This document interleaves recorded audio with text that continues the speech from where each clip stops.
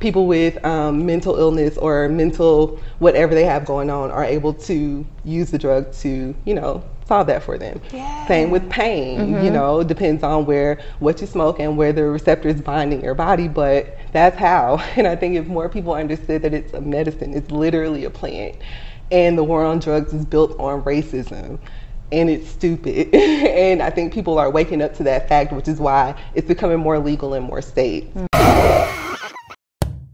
I'm extremely passionate about helping corporate professionals transition into entrepreneurship. So I had to share the number one thing that helped me develop as an entrepreneur, and that's the morning meetup. I joined the morning meetup specifically for the structure because I'm leaving corporate America, so I'm used to those morning huddles. We got our sales, we know what our goals are, and we get our day started. So I was missing that for 2 years before I even found the morning meetup. Now, the second thing that I really benefited from was the revenue generating activities was not necessarily a thing before 2021. Now, I had my LLC, I had my website, I had a few clients here and there, but the momentum really took off as soon as I got around like-minded individuals and people who really knew the struggles that I was already dealing with, that I could get over my fear of sales and communicating my value and putting myself out there on social media. The friends that I've developed, the mentors and the mentees that I've created relationships with, everything has really created this environment for us to thrive as entrepreneurs.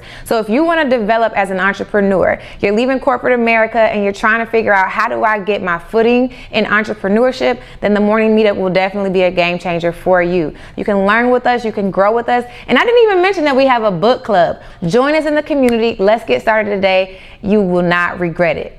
Welcome to another episode of the Work and Play Podcast. I'm your host, Ariel Young, and I have the wonderful Nykia Abbott here to join me. Hey, girl. Thank you for joining us. CEO of Corporate Smokers, past co-worker, colleague, and friend. And we are here to talk about your mega come up, because it's literally all over. Yes, thank you so much, first of all, for that introduction. I appreciate it. Absolutely. And yes, I am Nykia Abbott. I am the founder and owner of Corporate Smokers Incorporated. We make products to help you enjoy your high without looking high, especially in professional environments.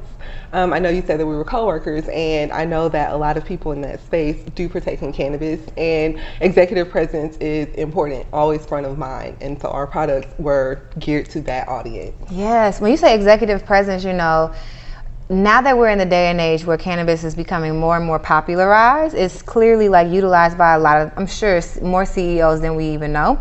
That executive presence is really important. So I'm really glad that you decided to take a leap and start something that is really unique so that other corporate professionals and executives can kind of do their thing and still stay professional, especially us. Yes, exactly. There's so many people who lost their job just by going in. If they had a brand like this to kind of keep them together, yes, we would have saved some jobs out there. Exactly right. And then I tried to create our products so they are discreet, and a non-smoker wouldn't quite understand what it is. So I think that helps as well. Absolutely. Yeah. So what gave you the gumption to start a business in this space as a Black woman, when even though it's becoming more popularized, it's still kind of white dominated? It is white dominated. And I think what motivated me to do this is my mother is also a business owner. She has been my entire life. And so I always knew that I would want to own my own business, and I know that I enjoy cannabis, and once I started to learn more about it, I found a need, and that motivated me to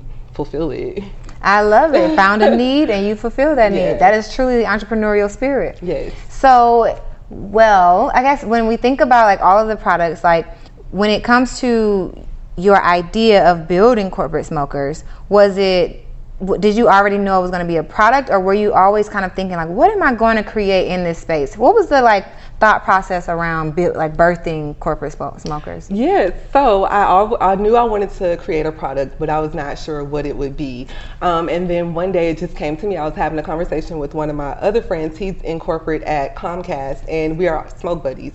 And so we were talking about hey, it would be cool if we had something that can get the smell off your hands before you go back to work. And thought of professional wipes. And then I'm it would be even cooler if we could do something if we created something that would get the red out and open your eyes and, combat the low red eyes that smokers get.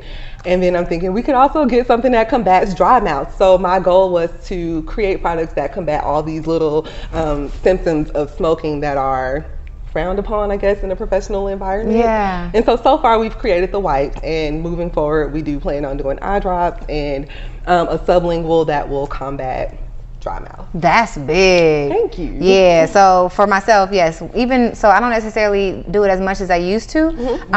But I will say that feeling where you just you feel like you need just water. Yeah. Like that's, even if it's not frowned upon, it's just annoying. It's like, I need some water, but I still feel like, I need something. So yes, that would be awesome. Yes. And I don't know if you guys could, but something around like the munchies, or maybe just some corporate smoker snacks would be awesome to go around the entire experience.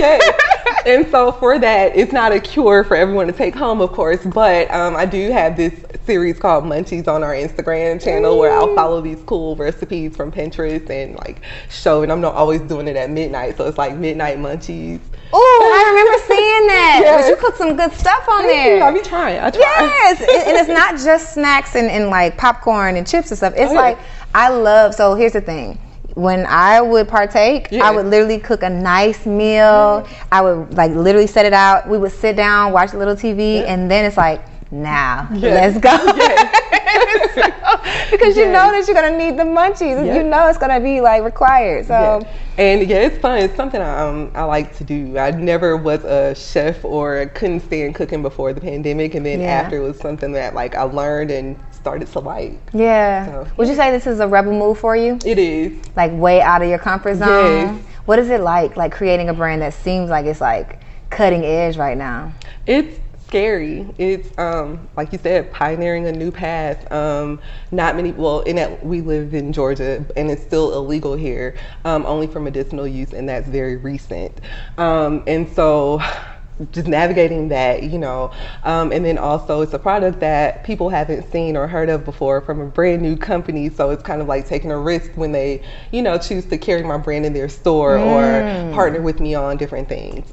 And also, that's about it. But I mean, and the stigma, right? And the stigma. Because it's like, one, you're a black-owned business. Two, like you're a corporate smokers, which is like it's like a what do they call it?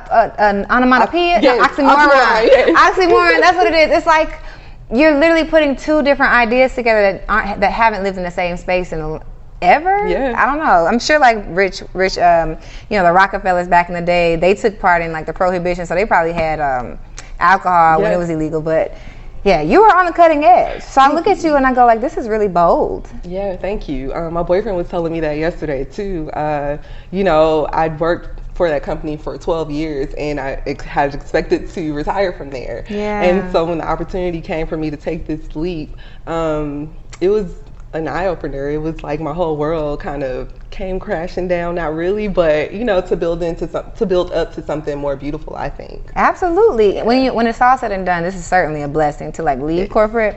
But when it's happening, it does feel like, oh my God, the world is ending. So let's get into your story a little bit. You were raised. Have you always been a corporate? Like I kind of say I was raised corporate because my family was like big on structured places. Like you go to school, you get a job. Now my family's like either in the education system or the government. I was the only person like in a Fortune 500. However, I was raised to go up a ladder. Gotcha. So like, was that like your upbringing, or how were you raised? No, so my upbringing was completely different. I started that company on the ramp, and then I kind of worked my way up through the operation and then transitioned to corporate. I knew that when I started on the ramp, that was my last semester of college, and I knew that, that's not what I wanted to do forever. I did it for 2 years. I learned every aspect of that operation, and then I was able to be promoted to gate agent.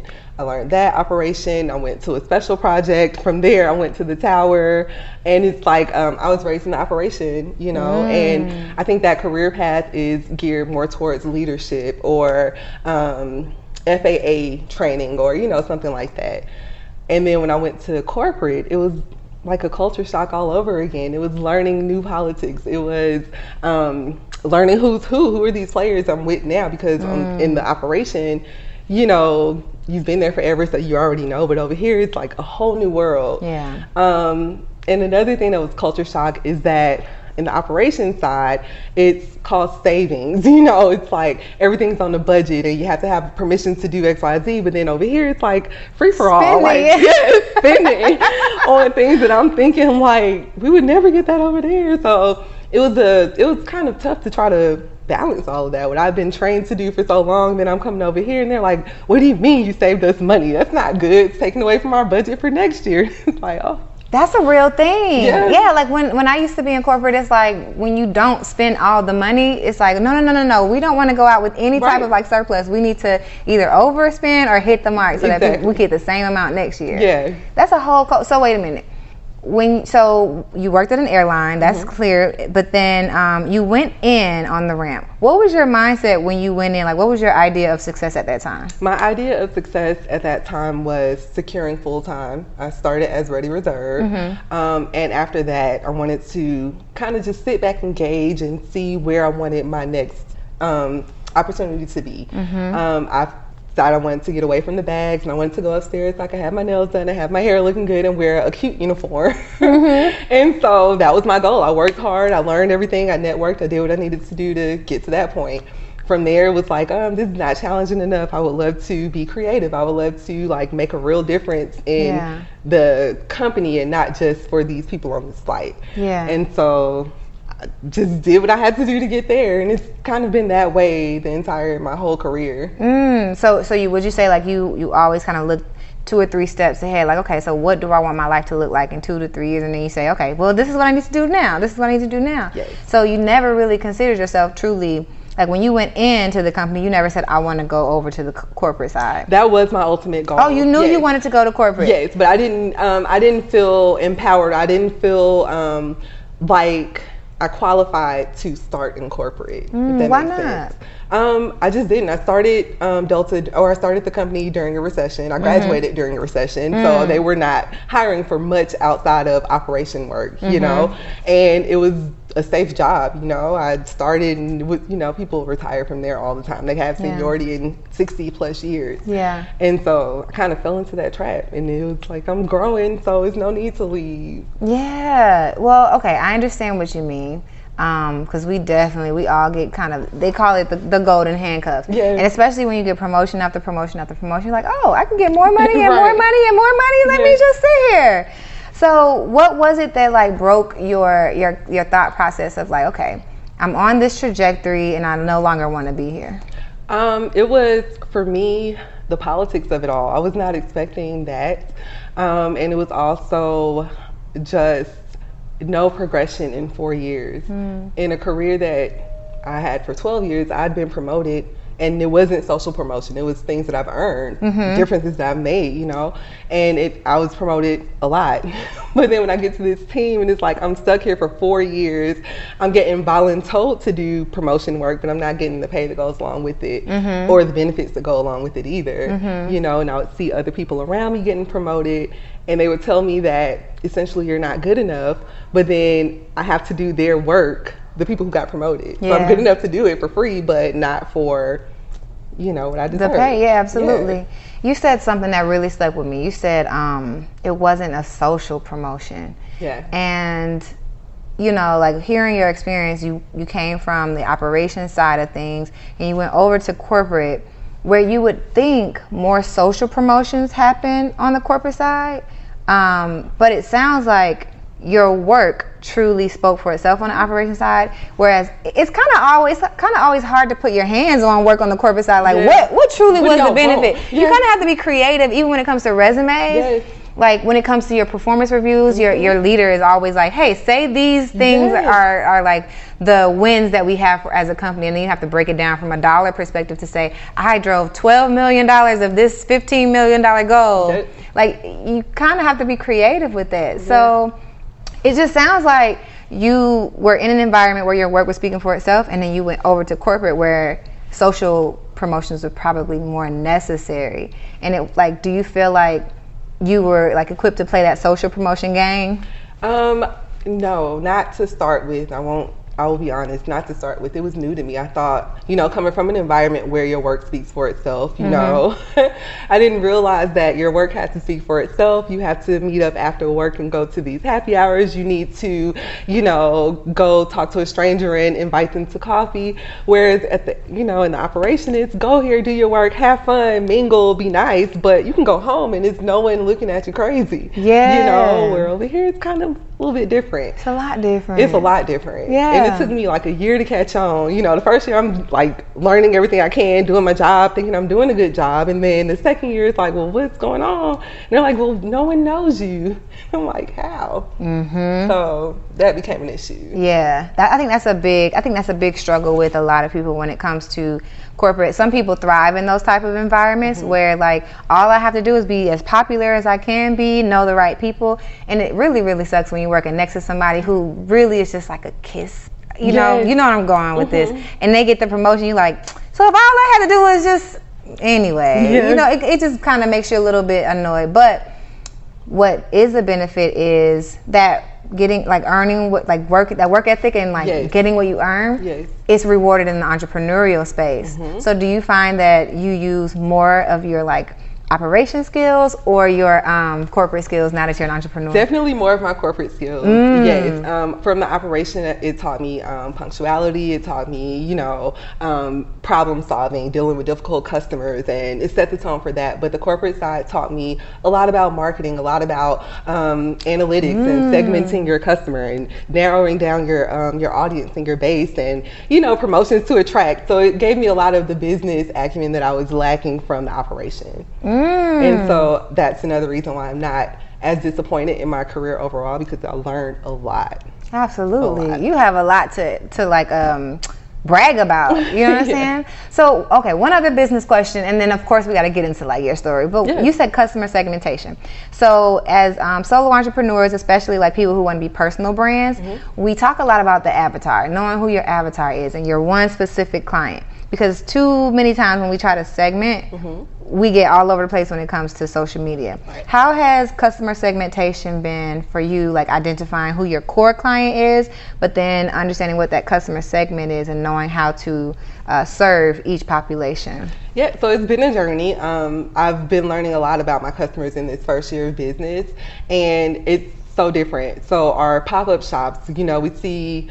Actually, I was expecting something totally different. When we go to our pop-up shops, we have the young kids who are like interested in our brand and they want to know what we do. And then within online, it's mostly like adults and grown-ups. So it's like, how do I market to this segment in person and then keep my brand, the voice, tone of voice the same, but also portray the same message online. So it's been difficult, but we're learning, we're working through it. That makes sense, because when you think about our last company, they only cater to the premium customer. Right? Like any other customer, you can definitely partake, but we're talking to this one customer. Yes. Have you thought about like really only talking to like that adult client online and then like, hey, this is our brand, and letting the young kids kind of come as they go? I had not thought about that, but that could be a good idea for what we're looking for. I'm curious. I think because your adult clients online probably will pay a higher dollar than your younger clients, unless you have like those 23-year-olds who are just now new to corporate. They got that $60,000 salary. And that's who are at these markets. Looking for, indie brands, and so that's who our in-person supporters have been. Interesting. You could go in either way with it, honestly. But I guess it would also take like maybe a team, so that maybe the team creates the pop-up shop brand, and then you focus on like the overall corporate brand. That might be an interesting journey to do. Hopefully, eventually, by next year, Q1, we'll be able to bring on additional teammates. But for right now, it's just been me and my daughter and my boyfriend like helping me out. But yeah, hopefully next year. You got a whole family business. So speaking of like work and play, do you find that you get a chance to like do more of the things that you never got a chance to do while you were in corporate? Yes. Oh my God, this year has been such a breath of fresh air. For 12 years, in that environment, they're so strict on time and D0, and your schedule is it's jam-packed. And so I think that first month, it took me a long time to just realize I'm not on nobody else's time. You know, I don't have to get up this early to do anything anymore. Like, I don't have to be tied to my phone thinking about a meeting and being late to the next one. So, yeah, that breather, I've been really enjoying that. Really? So, I can't lie. I probably run my life like I did when I was in corporate. Okay. Because, like, I wake up at 5:30. Probably sometimes 5 o'clock. I know what my meetings look like. I focus on my calendar. Everything is like, so I don't necessarily, sometimes I feel like even though my philosophy is work and play and like taking that breath of fresh air is really important, sometimes I kind of struggle with that. Do you ever struggle with like still kind of going business and not having time for family, or do you just do you find that you flow? I find that I flow a lot better. I know in that environment, I was missing out on a lot of things with my mother. She's aging, and missing out on a lot of things with my daughter. She's going through elementary school, and you want to be there. But unfortunately, you can't always get the day, or you can't always get the time off. With this, I find that I'm still able to get my work done and be there for my family, spend time, you know, go eat lunch with her, and, you know, go see my mom, run errands with her. Things that I know for a fact that I'll be missing out on. This is a good interview because I think we have this like stigma that if you smoke you can't work, and that you'll be a slacker, and the fact that you are continuing to build your brand and have time for your family, and you give me this cool vibe. I'm like, maybe I need to go back because it's been a long time since I've had a little bit.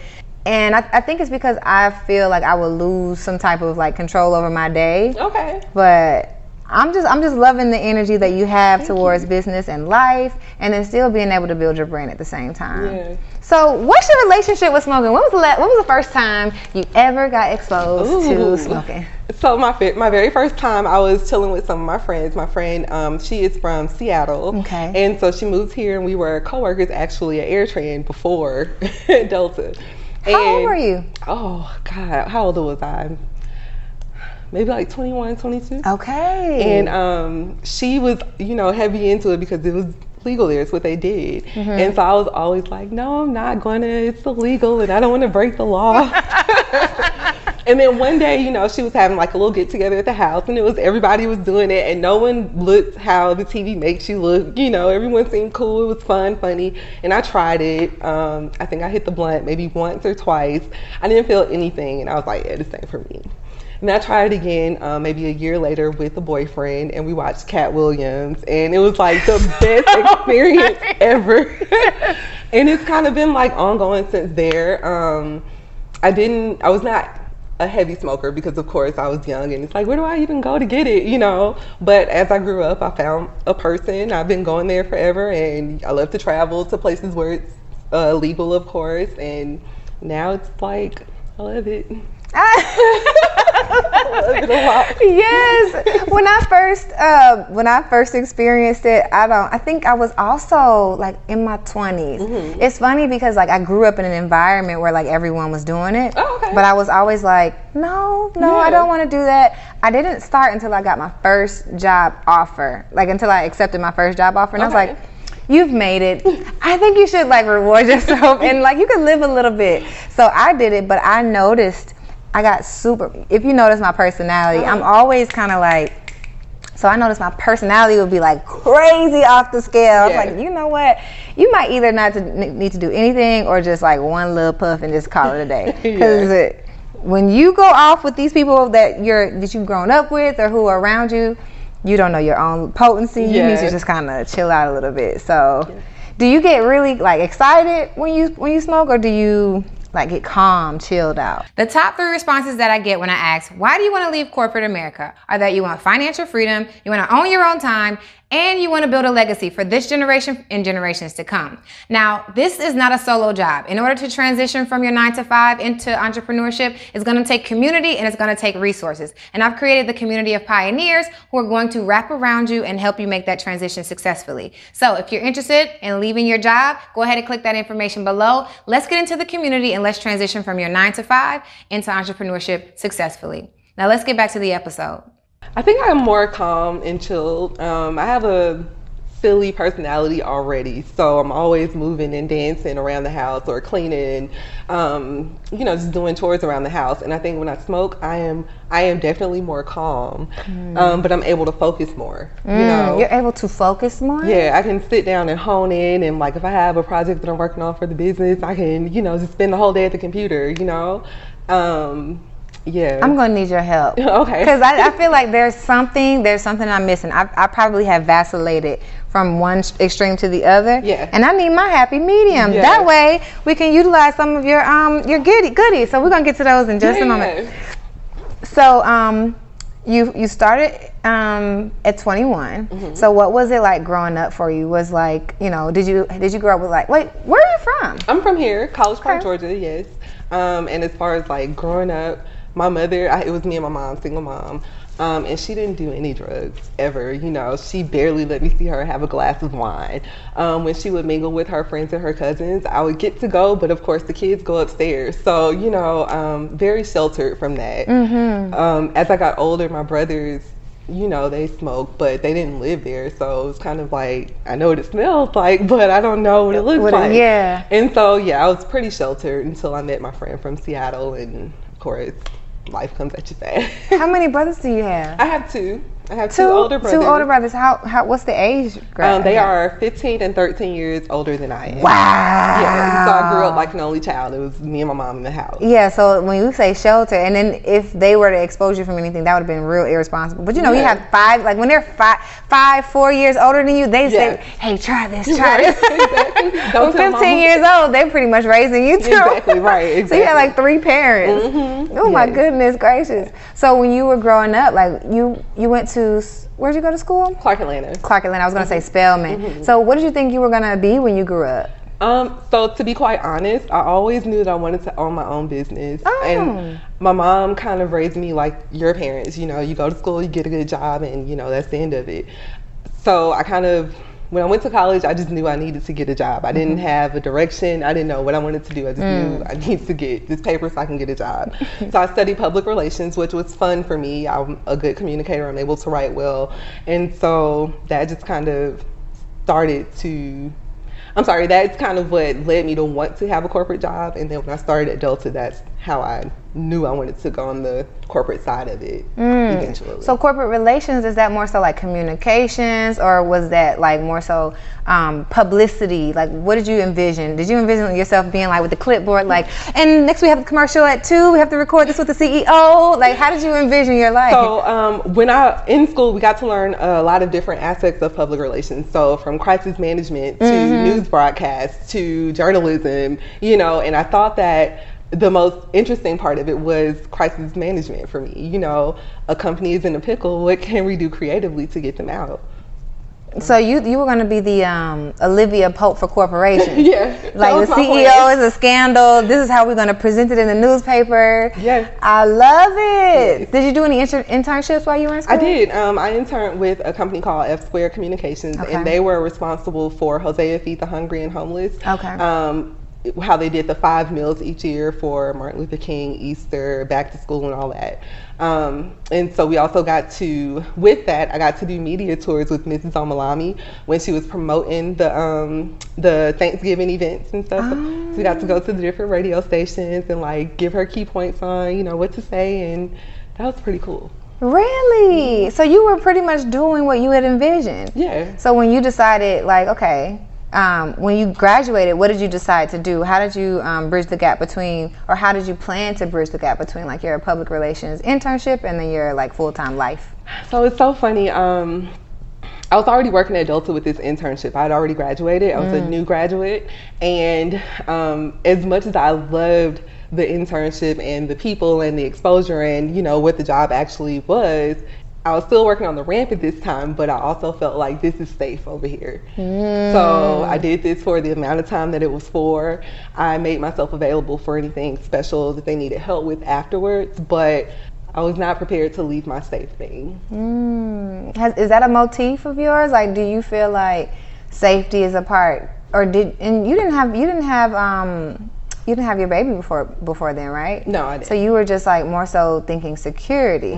Like what do you think it is that instilled that security, like, or that safety net, like, or the requirement for that stability in you? My mother, you know, I saw her work. When I was my daughter's age, my mom would come pick me up from school at home, and we would come back downtown. She would make me a pallet on her desk so she can do some overtime, you know, and I just saw that work ethic, and I just felt like I needed to have that. I felt like if I'm gonna, I'll tell you this too, my mother is 70 now. And so even back then, I always felt compelled to show her that I can do this. You know, if anything happens to you, you don't have to worry about me, I'll be okay. So that's what made me like stay at that job for so long and like be stable. I bought my first house, I sold it, I bought my second house. I just wanted to show her, you know, I'm out here and I'm good. So you can relax, you can actually live your retirement. Yeah. You know?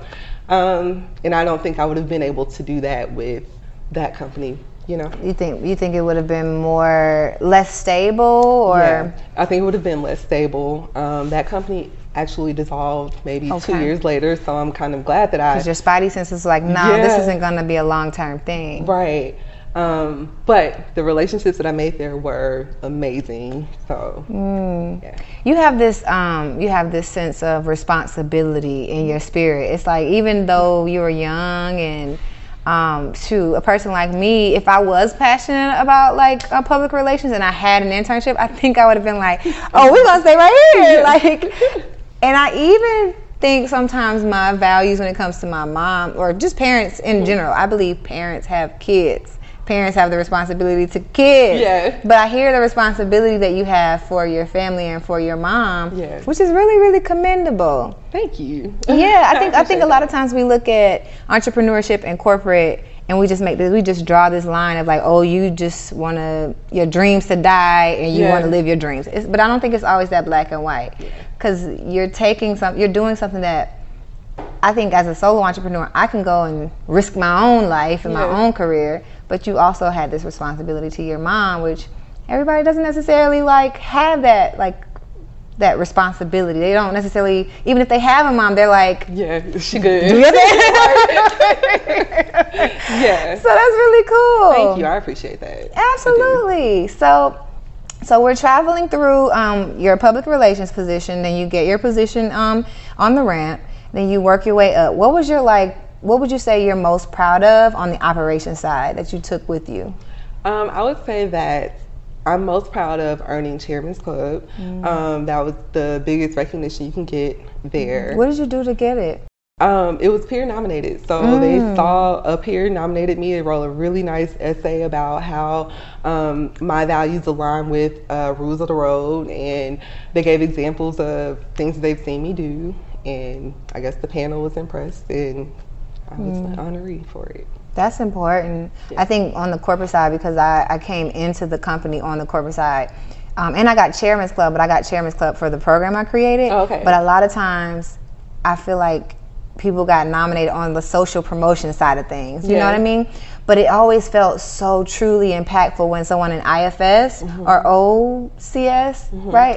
Is that what ACS would have it, because somebody would be saving somebody on the plane, like saving someone's lives. I'm like, you better give them. There should not even be a panel for Chairman's Club, whereas another person is just like smiling every day and cooks cookies for on Fridays, and they get Chairman's Club.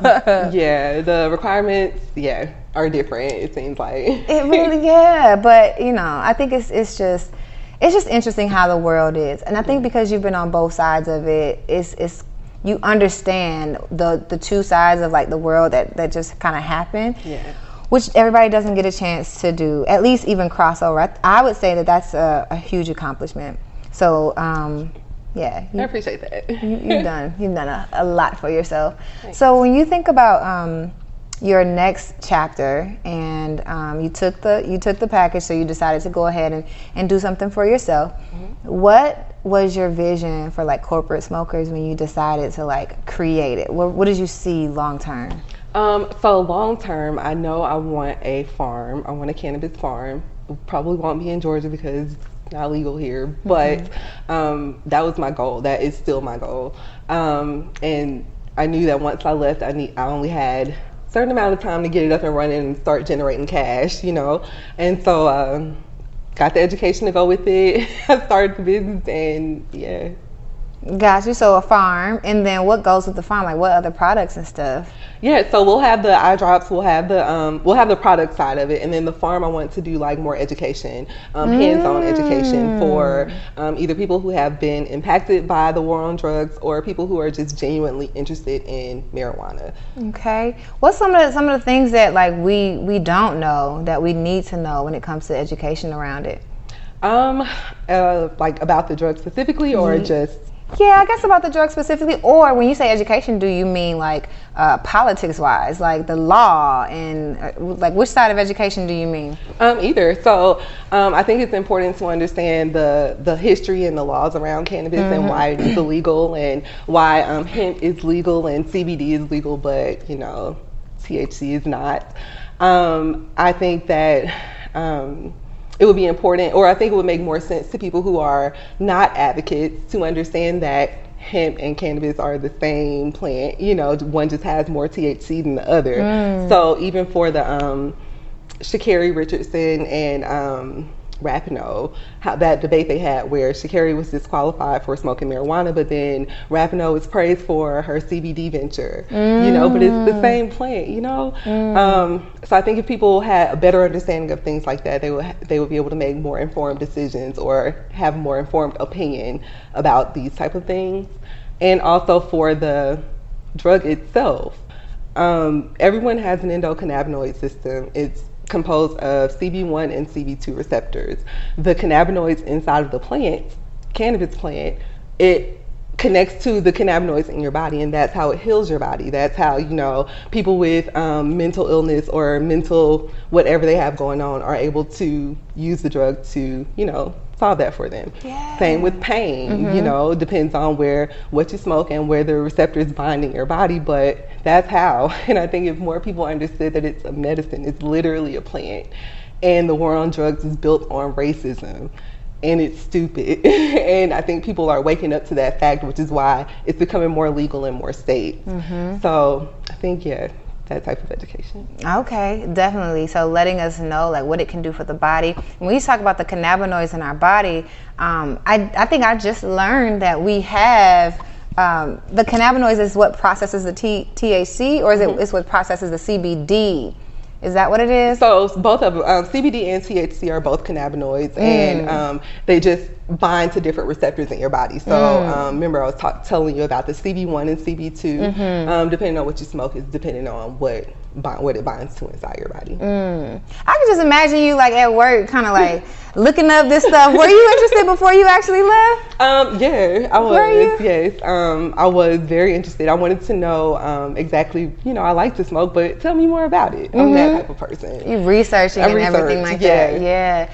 Do you know one of the things that I feel like we're in the days of is kind of like the prohibition days, where like it was illegal, but then there was clearly a turn of the tide because there's alcohol everywhere. Yeah. So I feel like at some point we're gonna see marijuana everywhere. Like when you envision a world like that, what do you feel like is the pros and the cons of like being able to go to CVS and like ordering a bud? Like, what do you think that the pros and cons of that would be? Well, I think a pro would be a more consistent product. When you live in an illegal state and you're buying from a street dealer, you're not sure what you're buying. You don't know the levels of THC that's in it. You don't know, especially from buying edibles as well. You don't know if the person did it right or how much they use, and that's why it's always a surprise and delight every time you get it. You don't know what you're gonna do, right?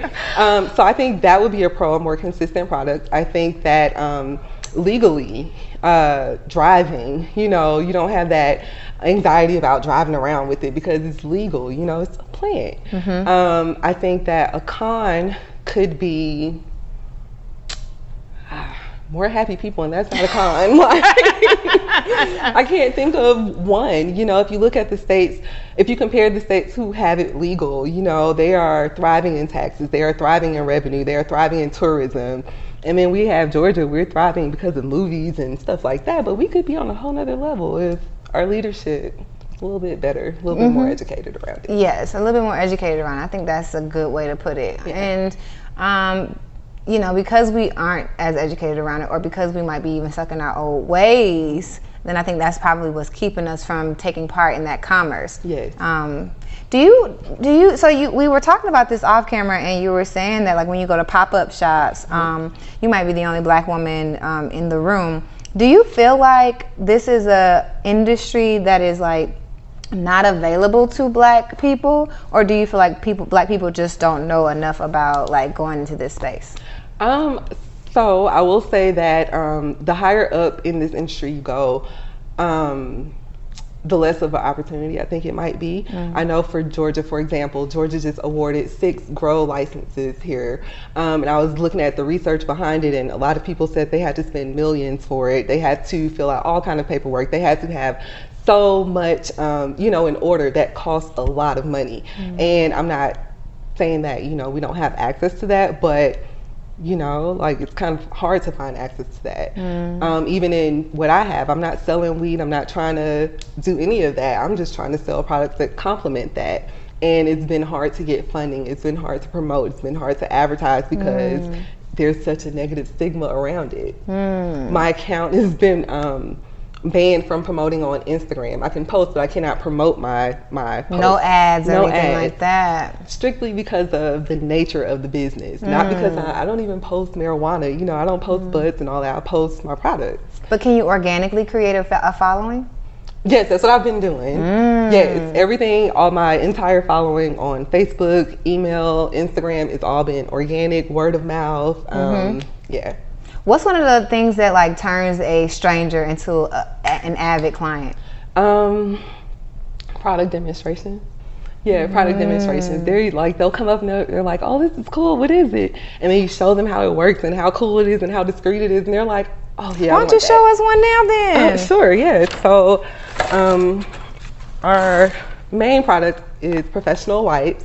They get the smell and residue off your hands after you smoke or handle smoke products. Okay. They also clean your glass and silicone smoke accessories. So if you smoke out of a pipe or anything, you know that the resin builds up in there and it can be hard to get off, but our wipes are amazing at that. And they are individually wrapped, they are citrus scented, and they come with a very large napkin. And they clean up sticky messes. So we made these with smokers in mind, but my cousin calls me all the time. Of course. She calls me all the time and she's like, oh, I clean my makeup off with it. And oh, really? Yeah, so skin safe? And well, yeah, because you can do it on your hands, so you can do it on your face. Yes, you can do it on your hands. I wouldn't do it on the face, but it's a degreaser. So, you know, makeup is greasy and it will come right off. Your hands and stuff. I would clean my brushes. I would clean my makeup bag. Oh, really? Yeah. My boyfriend, he loves to work on cars, and so I have a demonstration of him wiping his greasy hands, his oily hands off with it, and it really, really works. These are, like, durable too. Yeah. Like, so you can probably, like, do a lot of your different products. So if you haven't done this, it's like, if you haven't done, like, your pipe in a long time, get one of these and, like, just that's it. Your weekly cleaning. And this is a lot. So how many is in here? You get 25. 25 in one box. So this is, how long will this last the average smoker? Maybe about a month and a half. Yeah, it depends on if you're only using it for smoking. People find so many uses for it, so they could be using it for cleaning the counters and stuff like that. Okay, got you. So then, what else do you find that, like, is your top seller? Our other top seller is our corporate card grinders. And so corporate card, I've seen those on Instagram. Yeah, and so it comes with a shake sleeve or whatever, so you don't have to worry about getting residue in your purse or in your pocket. And basically, it's you use it like a cheese grater. So you grate your bud, and then you can use it to scoop up and put into your rolling papers or your blunt or whatever you choose to smoke. Nice. It's heavy and durable. Oh, this is like one of those credit cards. You know, when you got the money credit card. Exactly. And then we have the 2 different designs. Okay, so this one probably would be my favorite because you can just right here. Yeah. But then this one, you can just. Yep. I like both of them actually. These are really cute, y'all, and they're like, they really feel like those Chase credit cards where you got the money on it. Card, right? Yes, that's really cool. Thank you. And then we have glass rolling trays that don't break, so you can throw it on concrete, you can drop it on a hard floor, and it won't break. Yes, it's a shatter-resistant technology. I like it. So it's shatter is glass. Yes. Shatter resistant technology, y'all. Yeah. These are really cool. I think I want to change my habits just a little bit so I can start using the products. Yeah. And then we have organic vegan rolling papers with the filter included, and it also has a magnetic tip to keep your filters clean. It fits in your purse. Those. And those are slow burning. They have a natural gum line. A lot of our clients or customers compare them to Raw and Marley. What's a gum line? The gum line is the is that strip the sticky that you part? seal it. Yeah. Oh, so they that's when they lick it and then it just goes by itself. Right. Yeah. Yes, ma'am. And it's vegan. So other products aren't vegan? So it depends. Papers can be made out of a lot of different things. Ours are made out of organic hemp paper. So yes. Okay, that's what makes it vegan. Yeah. Okay. And then we have a 3-piece stash set, which can hold. The small ones are, you know, if you're going to your friend's house and you need to take a little bit, you don't want to take a lot. It's smell proof and it fits in your pocket or in your purse. Nice. And then we have a larger one that holds up to 1 ounce. Got the little corporate smoker sticker. I like it. Yeah, and the small one holds 1 ounce, smell proof, so you can have it in your house and it won't smell up your place. And then we have the bag as well. So a 3-piece stash set. 3-piece stash set. I like it. I really like it. You know what I'm thinking when it comes to, I'm gonna put this here. But when it comes to you becoming an entrepreneur, and like I said, I'm scrolling through, I've been doing this entrepreneur thing for about 3 years now. Okay. So I left in 2018, so 2 years later, you came out. Was it 2019 you left? 2020. 2020 you came out. And I'm scrolling through my Instagram, and I'm seeing you pop up on I'm seeing your product pop up on my Instagram. So I'm like, oh, let me follow. And I don't even know how I finally reached out and finally saw that you were like doing it. Yeah. But the most cool thing that it has been, the coolest thing has been to watch you grow. So I see you traveling to LA, going to stores, getting your products in stores. So as a new entrepreneur, what's some of the things that just kind of, or how did you know how to start? Thank you so much for watching the Work and Play podcast. This episode is sponsored by the Boss Up Conference, which is a community for entrepreneurs, CEOs, celebrities, and corporate executives to come together, network, and solve some problems. Thank y'all so much for being supporters of the Work and Play podcast. And thank you for watching the Work and Play podcast and all the episodes before. Now let's get back to the episode. Basically, I think the way I learned how to start was at that company, managing products from start to finish, managing projects from start to finish, needing to source vendors for our elite clients so I know what to look for in a vendor, having to arrange to ship stuff to over 200,000 people. That helped me with my logistics, you know, and what's so funny is that in the moment when I was doing these things, I couldn't understand how it related to my job. I thought it was busy work. But then full circle, here I am doing the same thing for my own, and it's not busy work. Like, it's like, oh, I'm glad I had to do that because now I know. Yes, I just did a post today on my Instagram that says, what skill sets are we not tapping into as corporate citizens that will help you in your entrepreneurial endeavor? Yes. We spend so much time like, oh, I hate being in corporate. Oh, I'm you know, I even had the thought like I wasn't making any impact. So I'm like, why am I even spending my life here? But it's that epiphany, like when you're shipping stuff off and when you're thinking about quantities and when you know how to have a relationship with a vendor, I feel like as a company with a product, that's priceless. It is. It really is. Yes. And just understanding like lead times and, you know, and I feel like if I had not had that experience, I would be lost. Yeah. I wouldn't know how to start. You know, I learned how to manage a budget. And of course, their budget is like multi-million, so of course I can manage mine, you know, for now. But then you even mentioned like, so one, you mentioned the mindset of operations versus corporate where it's like budget, and then on the corporate side, spend. So now that you're running your own business, what's your financial management, like what's your, what do they call it? Your spending habits. No, not your spending habits, it's your spending blueprint. They call it a spending blueprint. What would you say yours is as an entrepreneur? So put the dollar where you have the most impact, which is something I learned from that company. Put the dollar where you have the most impact. Yeah, and so, you know, with them, their high value customers was the most impact. And so they put a lot of money into maintaining that relationship. And so for me, I know that this is my flagship product. So the majority of my money went to this. It went to branding and becoming a legitimate company. everything else is kind of like secondary for me. Everything is secondary for you. So like, so this one is your flagship product, because most professionals like to get the scents off their hands, and that's really the biggest like pain point that you solve. It's like, this is like the issue. We don't want to go to work and be typing with a little residue on our fingers. Exactly, and that smell carries in your hands. So even if you're not up close to someone, you can still smell it because it's on your hands. You've been smoking, you know. So yes, and not only that, I think all of my effort went into this because it aligns with my initial goal to have a line of products that combat these symptoms. These are nice, fun to have, but once these sell out, we're gonna refresh that with something totally different. But these will always be there. A staple. Yeah, that's really cool. And do you find that you're going back to your customer segmentation? Do you find that your clients online versus at the pop-up shops, do they differentiate in the type of products that they like? No, so surprisingly, our bundle is the best seller. So everyone gets everything in it, plus free merch. And so that's been the best. And, you know, no, I don't think I offer enough variety for them to, you know, venture out. It's not like, yet. What do I need? Yeah, not yet, right. So it's like, these are flagship, and then what extra can I get to go with it? In your journey, do you feel like there's something, and so when I ask this question, it's not to say that you regret anything or that you wish you had something that you didn't, but it's just to think of the lessons that you've learned now that you're an entrepreneur. Is there something that you would have taken away more had you known, whether from the operation side or the corporate side, now that you're an entrepreneur? Yes, definitely. During my time there, I shied away from analytics. That was not my favorite thing. I'm more creative. I love to communicate and, you know, deal with the customer.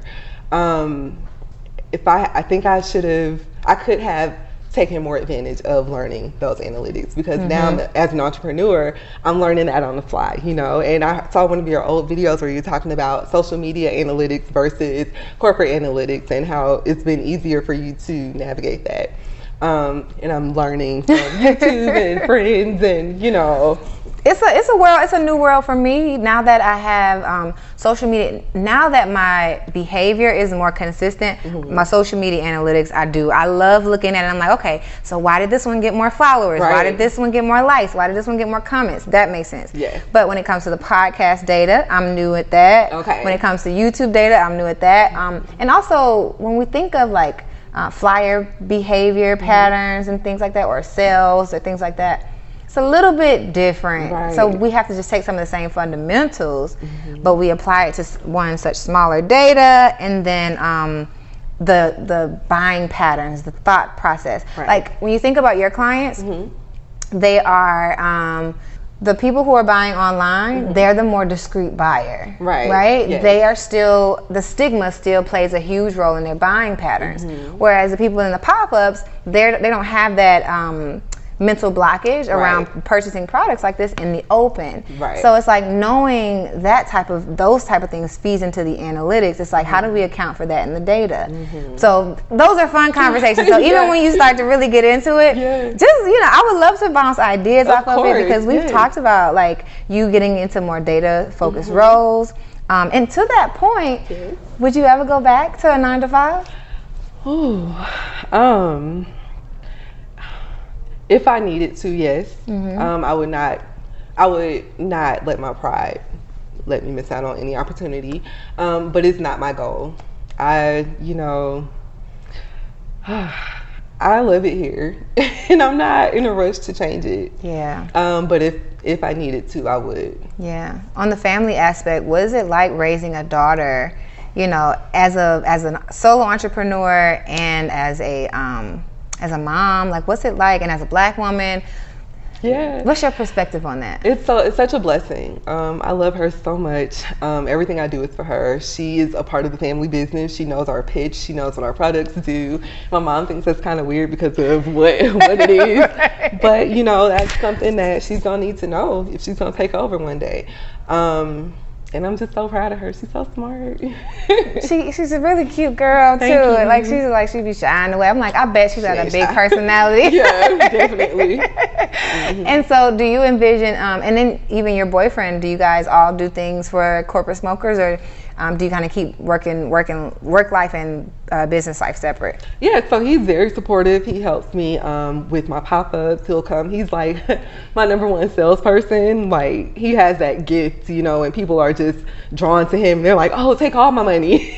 And for me, I'm thinking of it like a business meeting, like, well, this is this and this is what it does. And they're like, oh, okay, here you go. But with him, it's just like, he just has that energy to where he draws people. So yeah, he's a part of it, very supportive, and yeah. I love it. And so you have all the personalities that you need to make a team. Yes. You just brought something up that I'm really curious about, kind of still on the how did you know how to start tip, because it's like me watching you on Instagram, like you're traveling to these other states and stuff. What was the first link in the chain to start this chain reaction where you truly were like, oh, this is gonna work? Let's see. I think after I started to receive my products, I launched this during a pandemic. So it wasn't like I could go into a place and touch and feel. This is all done virtually. Mm-hmm. And so once I started to receive them and I'm like, okay, this is exactly what I wanted, it just kind of was like, okay, now how do I get this in front of a customer? How do I build my brand? And, how do I get that ball rolling? And I just started to do this thing called pitch days. So once a week I would take my products and I would go to these different stores and pitch. And that kind of kept me, it kept my mind sharp as far as like not working and not being around people, but still needing to communicate. It also kind of sharpened my sales skills. Like, I learned what to do and what not to do. When I go into pitch, they don't care about this. They want to know the return on investment. So that's what I should lead with. So I got to learn these little things that have been helping me a lot lately. That's cool. Yeah, you said pitch days. That I can imagine you going in there, and I feel like I would be afraid. Even though I feel like I've gotten so much growth on the sales, but that's more so one-on-one. You're putting yourself out there and you're pitching to businesses, and they're trying to see if they want your products in their store, and you had to learn, like, how did you even like get the feedback that you needed to say, okay, lead with return on investment? So I have a friend, she and I went to high school together, and she owns a smoke shop. She just opened it up recently, a couple of months ago, and she reached out to carry my products, and I did. I went and I didn't treat it like anything like we know each other or a confirmed sale. I treated it like, I'm going in here to pitch to her. And so I did. She bought, and then later I asked her for feedback. Hey, I know people are coming in here all the time to pitch stuff to you. What can I do better? What are you looking for as a buyer? Help me out, girlfriend. What can I do? And she was willing. She was nice enough, gracious enough to tell me, well, some people come in here and this is what they do and this is what they say, and this is what makes it a definite yes. So I had an insider. Yeah. You using them corporate skills after all. I am, yes. Talking about, like, yes, maybe we don't have to have like needless coffee chats if you don't see the value in them, but being able to leverage those relationships, it sounds like, is what really helped you get the traction behind selling your products, knowing how to pitch, going out there and get these biggest deals. Yes, that. Ooh. And then also with the market, as far as going to markets to sell my products, that company helped me out a lot with that too, because I was kind of like the spokesperson for that department. So I had to travel to the different departments around the country to educate them on the program, and the way we did it was like, are you familiar with Velvet? Do you remember Velvet? Yeah. And you remember how they had the day of like Expo Day? Yeah. That was my job. And so that's the exact same thing as having my table of products and talking about it to my client. Full circle moment. So yeah, full circle moment. So yeah. That's beautiful. Thank you. That's really cool. I'm gonna take that in, because I think it's too often that we don't recognize our journey along the way, and everything that you've done really has like led you to a place where you've utilized every single gift to the fullest. That's amazing. Thank you. So I heard you say you wanted to pass down the business. What are some of the things that you're doing to like ensure that the business is going to be scalable and going to be like keep the same culture of like this family-oriented corporate smokers business? So I have been establishing like, our mission, our things that we have going on behind the scenes. I let her help me with the decision making. I run everything by her. Even on the way over here, I'm like, do you want to say a prayer for this? And she put her prayer out there, that we say the right things, that we have a good interview. So just try to be as inclusive of her as I can. And I know a lot of people don't understand because she is so young and our business is so niche. But I think it's working, Yeah. I think she'll be able to take it. That's beautiful. Yeah. What would you say is your, I would say like your top 3 successes over the course of like your career?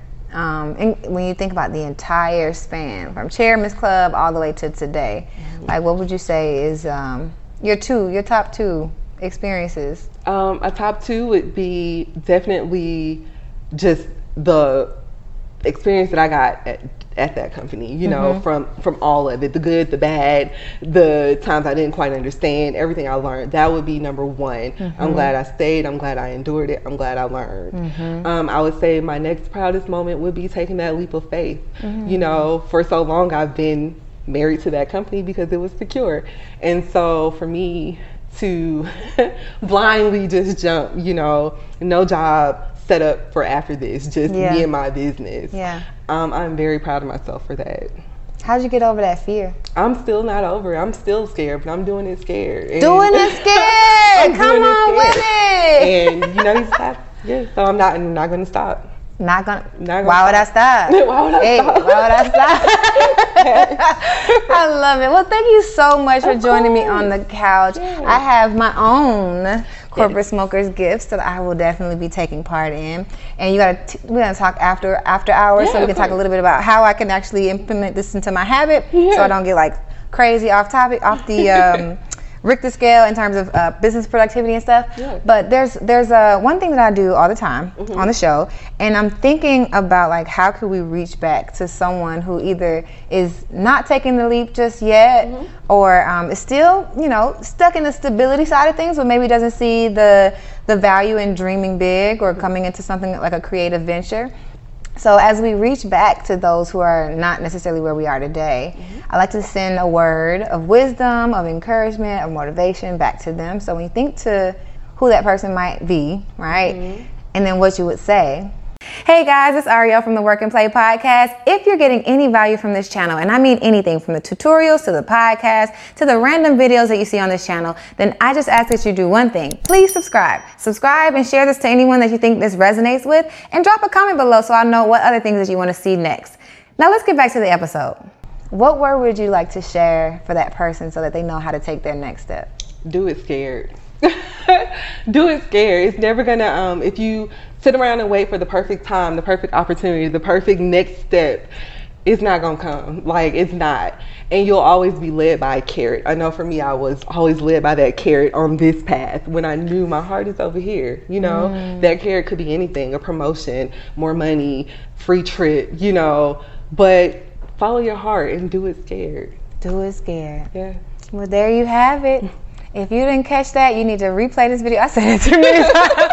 Take some notes, get a word, because that was definitely a word. So I thank you so much for joining me. Of course. Thanks for having me. Absolutely. And if there's anyone who resonates with your story or would like to connect with you or even buy a couple of your products, how can they get in contact with you? So you can order our product on the website. It's corporatesmokers.com. You can also use code WORKANDPLAY for 10% off of your order. Nice. Please follow us on Instagram at Corporate Smokers. We share high facts, high history. We are advocates. We share resources, and it's just a fun place to be. And also you can check out our YouTube for product demonstrations. Everything is at Corporate Smokers. Love it. Thank you so much for watching. Thank y'all for listening if you're listening to this at home. And thank you for joining me. Of course. But until next time, peace out. Bye.